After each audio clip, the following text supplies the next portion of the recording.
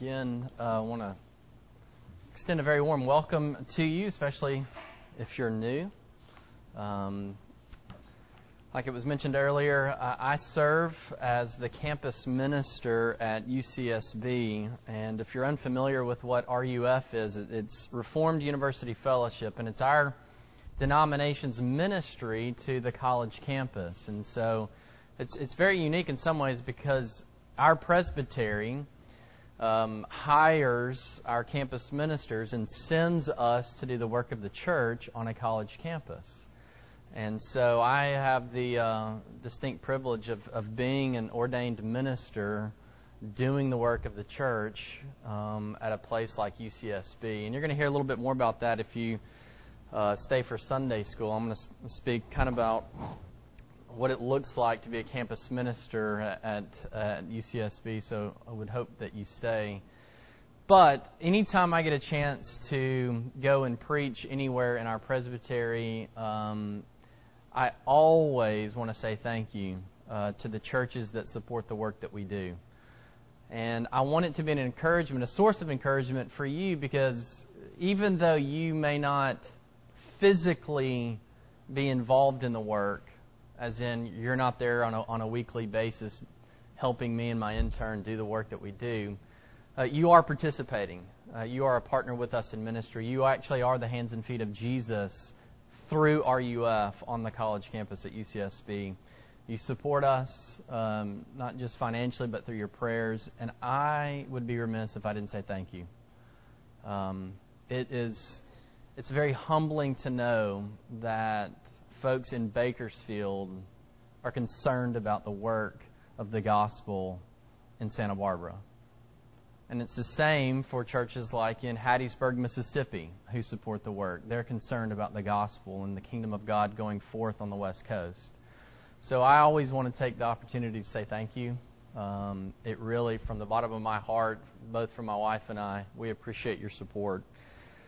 So with that out of the way, if you have a Bible, you can turn with me to 1 John. If you're unfamiliar with where 1 John is, if you kind of go towards the end of the Bible and you get to Revelation, go back a couple of books, and there you'll find 1 John. We're going to be in chapter 2. But before I read, I don't know if any of you are familiar with the TV show This Is Us. It's kind of a new hit show, kind of landed last year, made a pretty big splash. We love it in our household. It's about a family, about a husband and wife named Jack and Rebecca and their 3 kids. And there was this episode, and it kind of started out with this scene, and then I feel like might be very familiar with many of you in here. It's the morning time. The kids have just been sent off to school.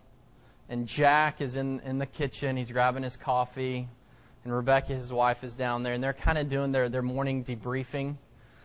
This might happen in your household as well before the day goes. And Jack is, you could tell he's got a lot on his mind. And he's talking to Rebecca about this work thing. And then Rebecca reminds him that, hey, don't forget the boys got a football game this afternoon. You can't miss it, you know. And he's going like, well, how am I going to make the football game? I've got this work thing. What do I do?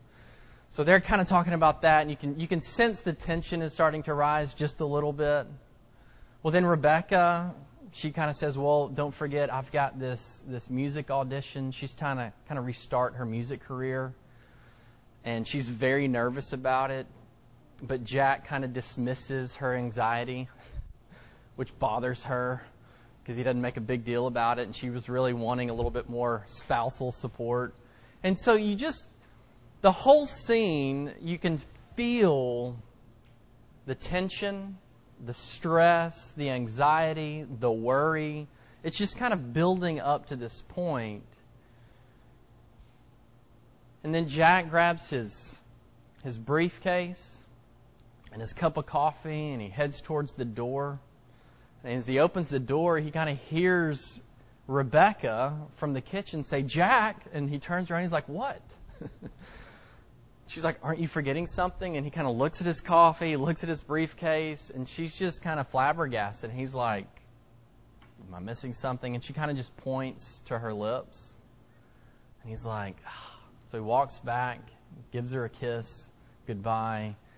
And the very next scene is him slouched over in a chair in his buddy's office, and he's like, "What is wrong with you?" He's like, "You know what? In over 15 years, I've never forgotten to kiss my wife goodbye before I've gone to work. And I can't believe this was the day that I forgot." All these different plates spinning. You've got family responsibilities. You've got relationship responsibilities. You've got work responsibilities. And there's just this massive potential for disappointment, discouragement. There's just this potential to be defeated and crushed by everything that is weighing in on you. And my question is have you ever felt like that? Is that scene at all familiar with you in your life at any point? I would imagine so.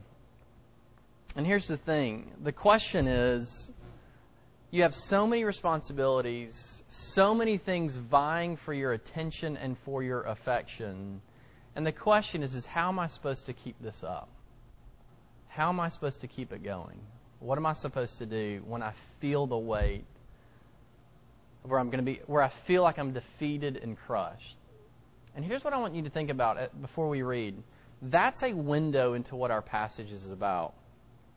John, and to kind of give you some context, John has just finished writing about how a person can know that they're Christians.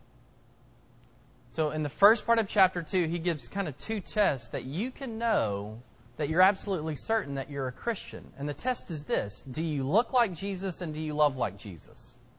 That's the test. And John wrote it as a means of encouragement and a source of confidence for the Christian.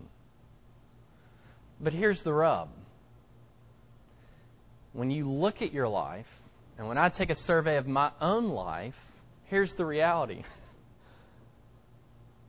So often is the case, I don't look like Jesus and I don't love like Jesus. And it's disappointing. And it's crushing. And there's all these insecurities and these feelings of inadequacies. And it's a real struggle. And the question is how am I supposed to keep this up in the Christian life? It's so hard. How am I expected to look like Jesus and to love like Jesus when my day in and day out, it's a struggle. It's a fight. Well, here's the thing. John, in our passage, you have to remember, it's so easy to walk away from chapter 2 feeling disappointed and discouraged, but John anticipates this because John is a pastor. And he knows his people. He knows how to care for them and how to love them. And so he anticipates this potential for discouragement, this potential to be perhaps disenchanted with the Christian life. He anticipates it. So there's this sort of interruption in chapter 2. And even in your Bible, I would imagine it's out of place. The way it's even written. And what I want you to understand this morning is that John kind of interrupts the potential for discouragement and disappointment with a benediction. Because he knows that for any Christian, it's a struggle to look like Jesus and to love like Jesus. So John anticipates the feelings of inadequacies and uncertainties. He interrupts us with a benediction, a reminder. So what is that reminder that John wants us to hear this morning? Well, give your attention to 1 John chapter 2, beginning in verse 12. This is what the Apostle John writes. He says, "I'm writing to you, little children, because your sins are forgiven for His name's sake. I'm writing to you, fathers, because you know Him who is from the beginning. I'm writing to you, young men, because you have overcome the evil one. I write to you, children, because you know the Father. I write to you, fathers, because you know Him who is from the beginning. And I write to you, young men, because you are strong, and the Word of God abides in you, and you have overcome the evil one." The grass withers and the flowers fade, but these words of our God, they will stand forever. Let's pray before we consider it this morning.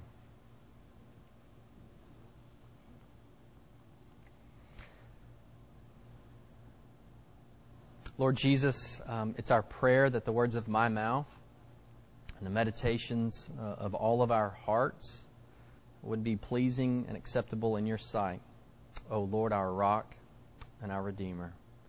For we pray this in Jesus' name. Amen. So here's the question. What do discouraged Christians need to do? If that's you this morning, you're discouraged, you're frustrated, there's insecurities, there's inadequacies that you feel when you take a survey of your life as a Christian, what is it that Christians are called to do? And did you notice John in our passage, he writes this 6 times, I'm writing to you, and then 3 times he essentially says something twice. What is it that John, as a pastor, is writing to us, potential discouraged Christians, to do? And here's what I want to suggest. John is writing to you and to me to remember. He's saying if you don't look like Jesus and you don't love like Jesus, it's because you've forgotten something that is foundational to who you are. He wants us, and He's calling us this morning to remember. What is it that He's calling us to remember? And this is what I want to suggest. He's calling us to remember what our position is. So if you take notes, you'll be happy that there's only one point. All I want to do this morning is look at our position that John wants us to remember. Now, there are 3 things to that position.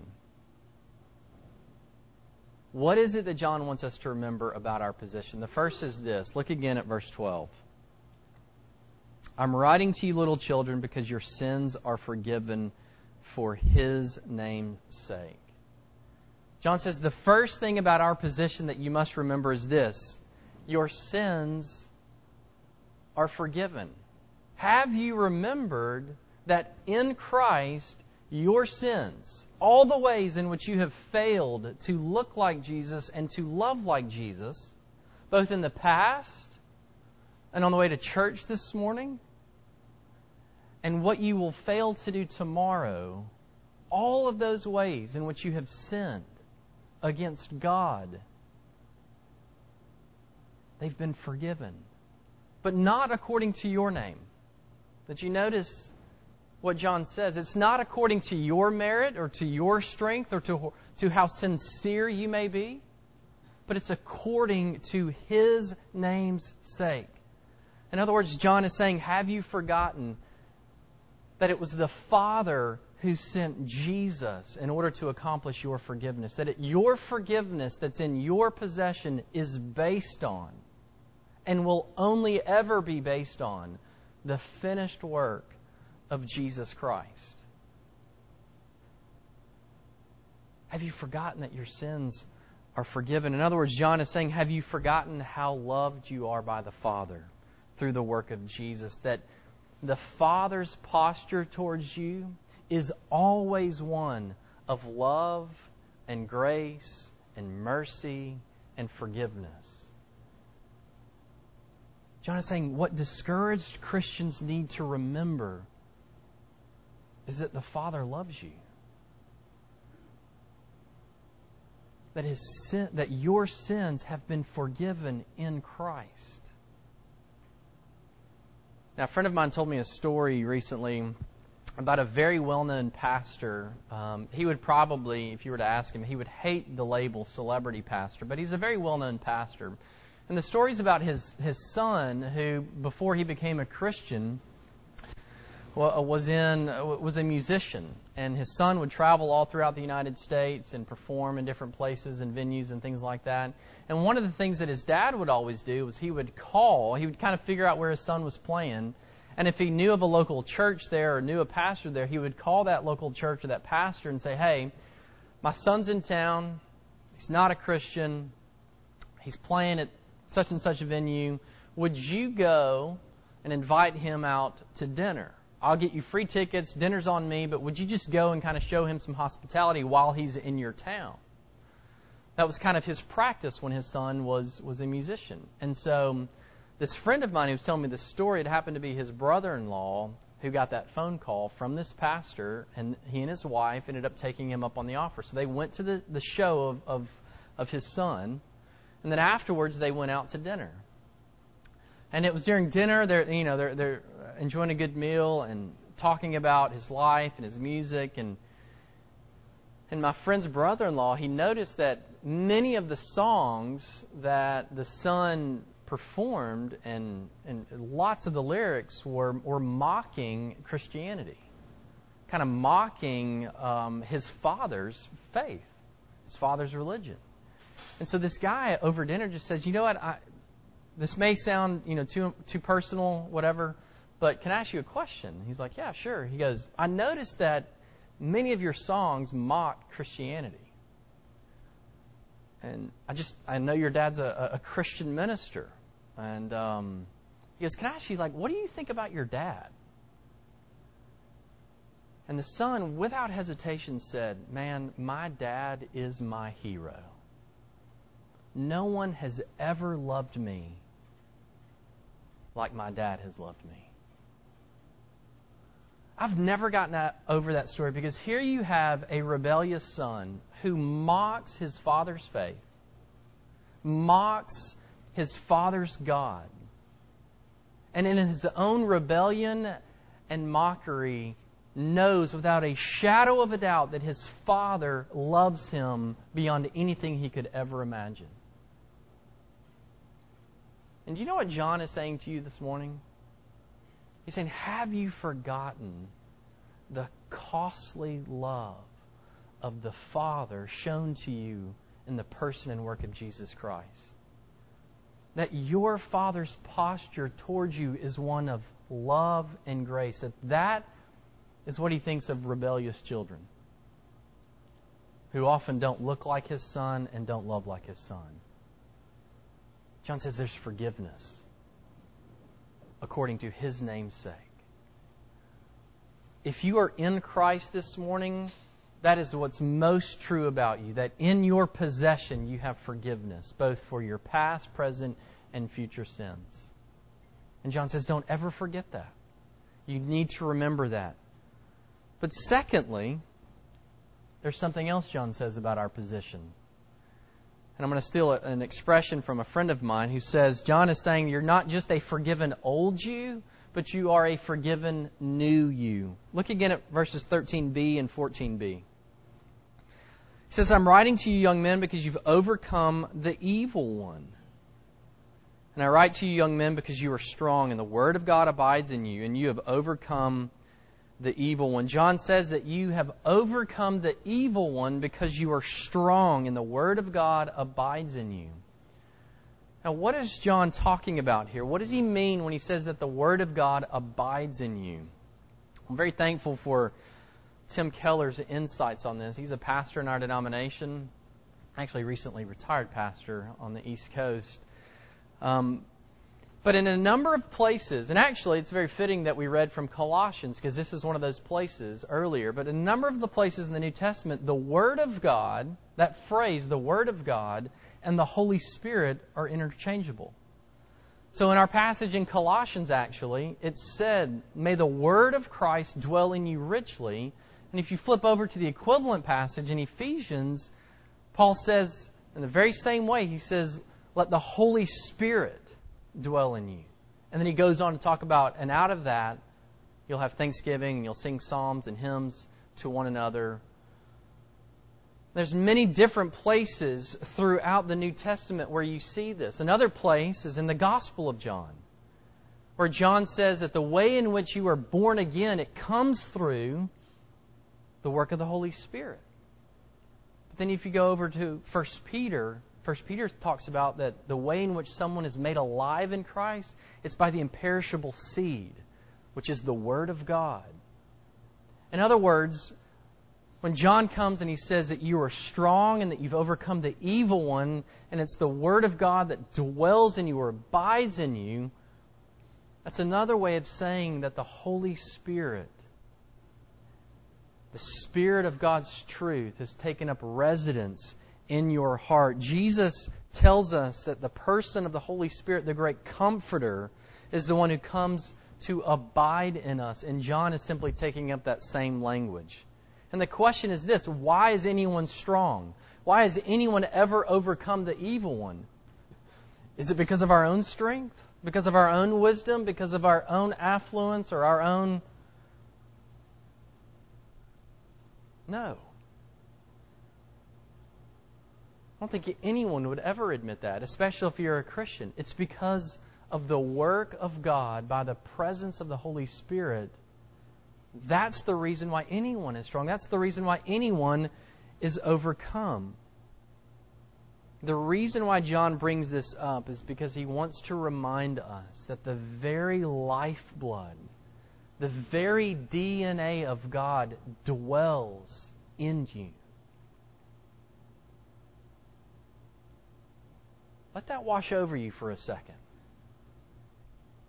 John is he's saying, don't ever forget that if you're in Christ, that means that the third person of the Trinity, who is fully God, dwells in you. That's the reason why you're strong and overcome. He says, don't ever forget that.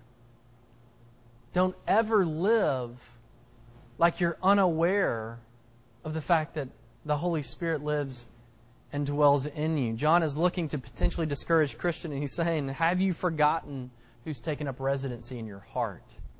Are you unaware of who's actually alive in you right now? There's this great documentary I saw a couple of years ago called Searching for Sugar Man. If you haven't seen it, I'm about to ruin it for you. But it's a story about the musician named Rodriguez. Rodriguez was a musician in Detroit and unbelievable musician, fantastic lyricist. He kind of had this Dylan-esque persona, had a way with words, and really would speak to kind of the political climate of his day. But his music never made a big splash here in the States. So much so that his music career never took off, and he had to continue to work kind of low-paying construction jobs, kind of lived really below the poverty line in Detroit, never amounted to much as a musician.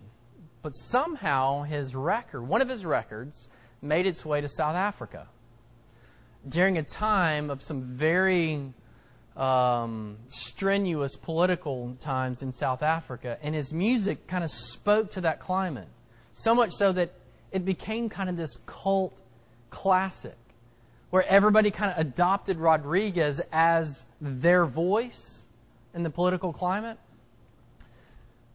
And here's what's fascinating. Rodriguez had no idea how famous he'd become in South Africa.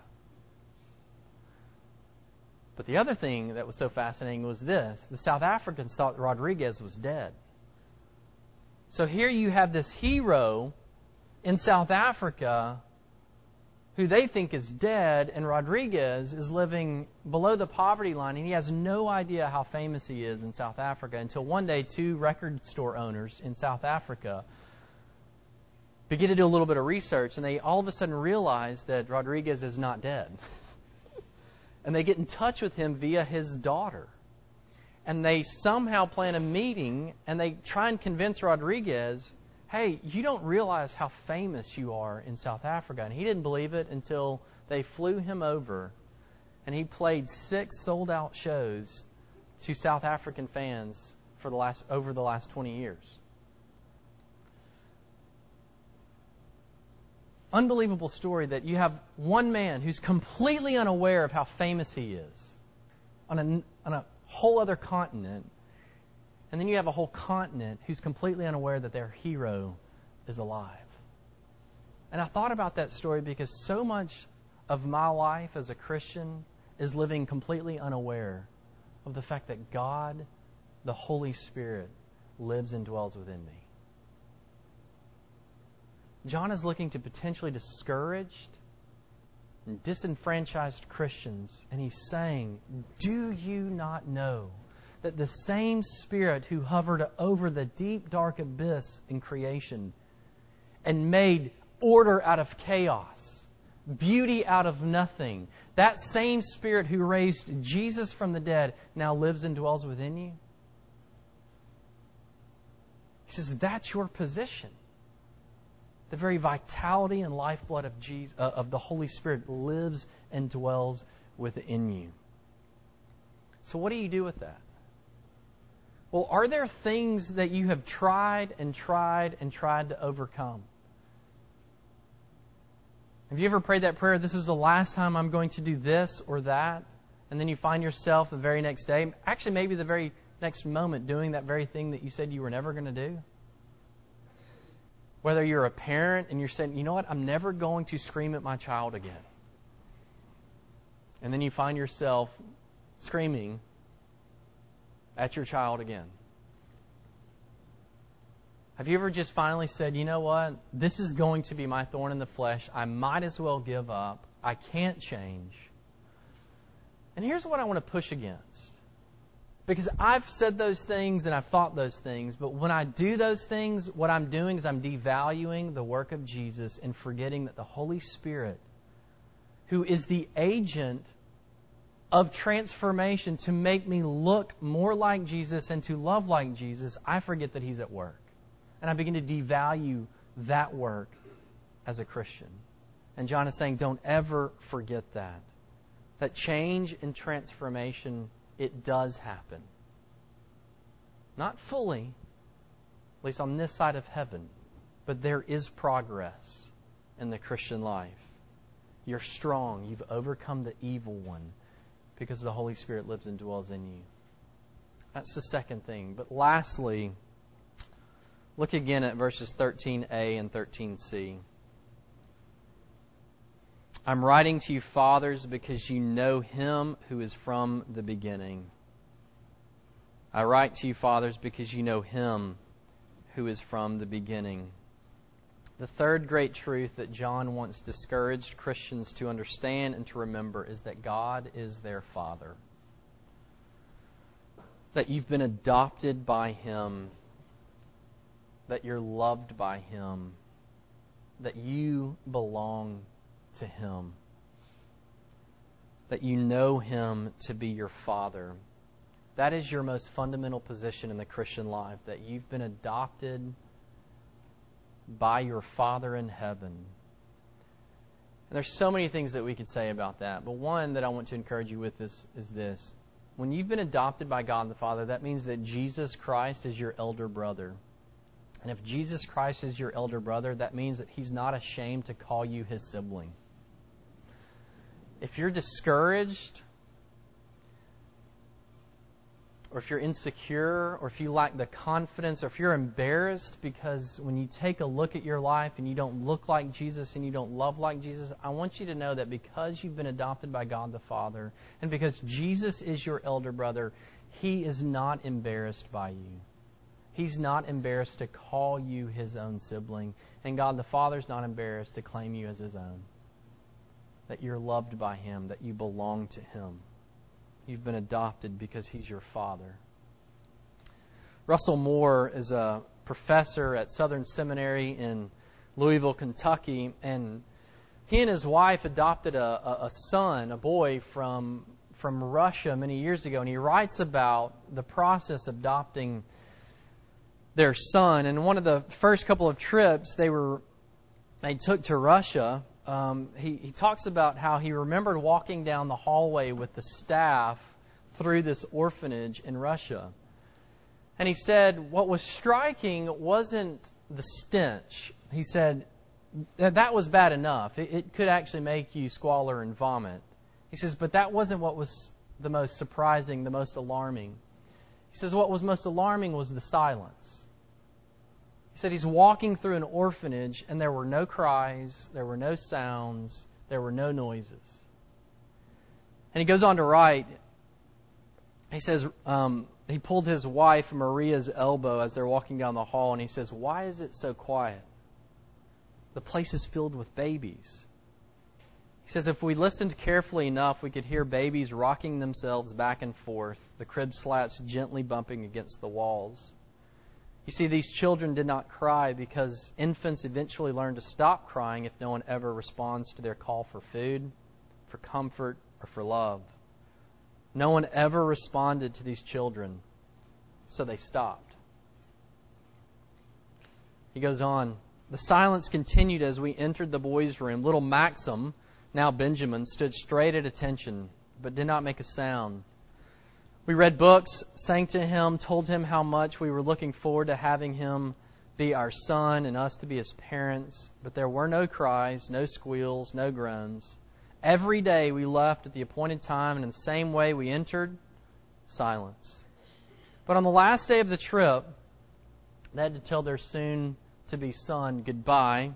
By law, they had to return to the United States and wait for all this legal paperwork to be completed. And so after hugging and kissing him, they walked out to the quiet hallway as Maria shook with tears, and that's when they heard the scream.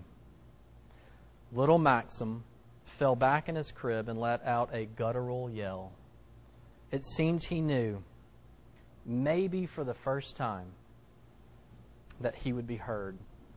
That on some level he knew that he had someone who cared about him and loved him. I share that story because I want you to understand that John is writing to potentially discouraged Christians who don't look like Jesus and who don't love like Jesus often, but who were once orphaned by their own sin. And John is saying, do not ever forget that it was your Father who came in and He adopted you.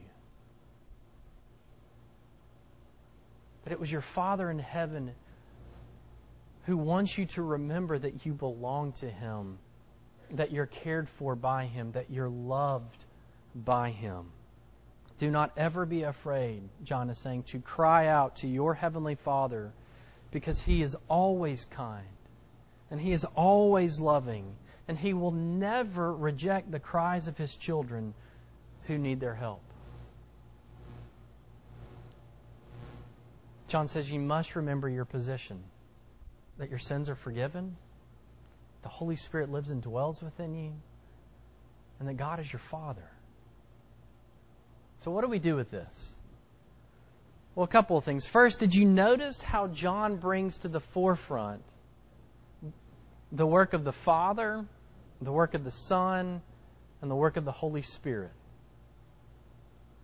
It's actually quite fascinating that what John is actually saying that Christians need to do and to remember is they need to remember the work of the Trinity, that they need to remember the wonder and work of the Father, the Son, and the Holy Spirit. In other words, John is simply calling Christians back to delighting in the work and the beauty and the wonder of our triune God. This triune God has invited you into absolute fellowship and love with Him, where true joy is made complete in Him. So John's just simply inviting us back into that kind of reality, to delight in the wonder and work of the Trinity. But the other thing is this: who is John addressing in these verses? Is he writing to literal children, young men, and fathers? And he just doesn't care about women at all? No, I don't think that's the case.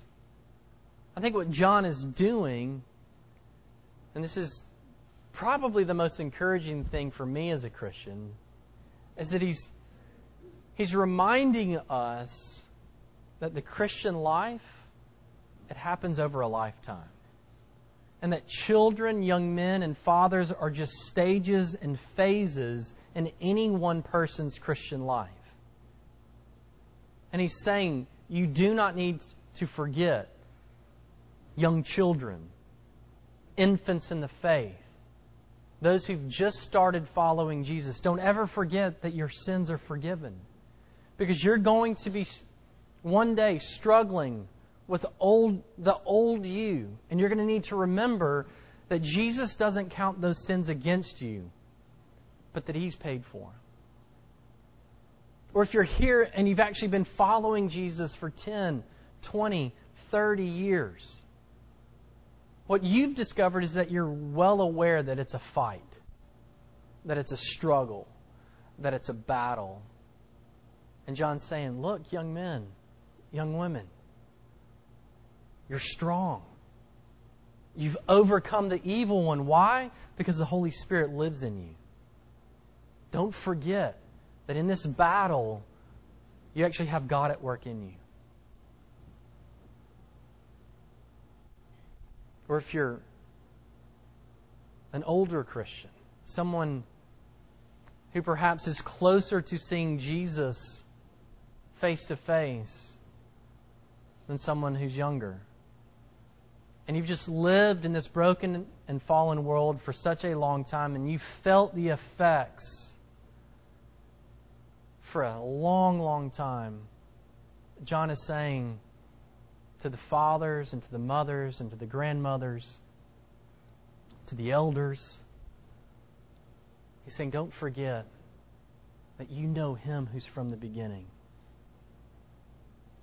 That though your self is wasting away, your inner self is being renewed day by day, and soon you will see face to face what Father's smiles are yours.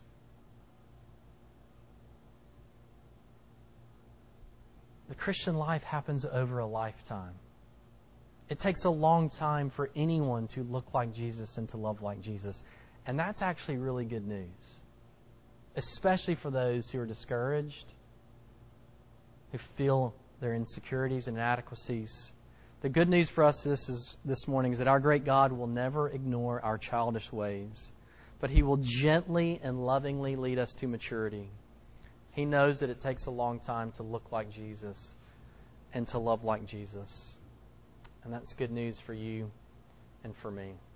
In the name of the Father, and of the Son, and of the Holy Spirit. Amen. Let's pray.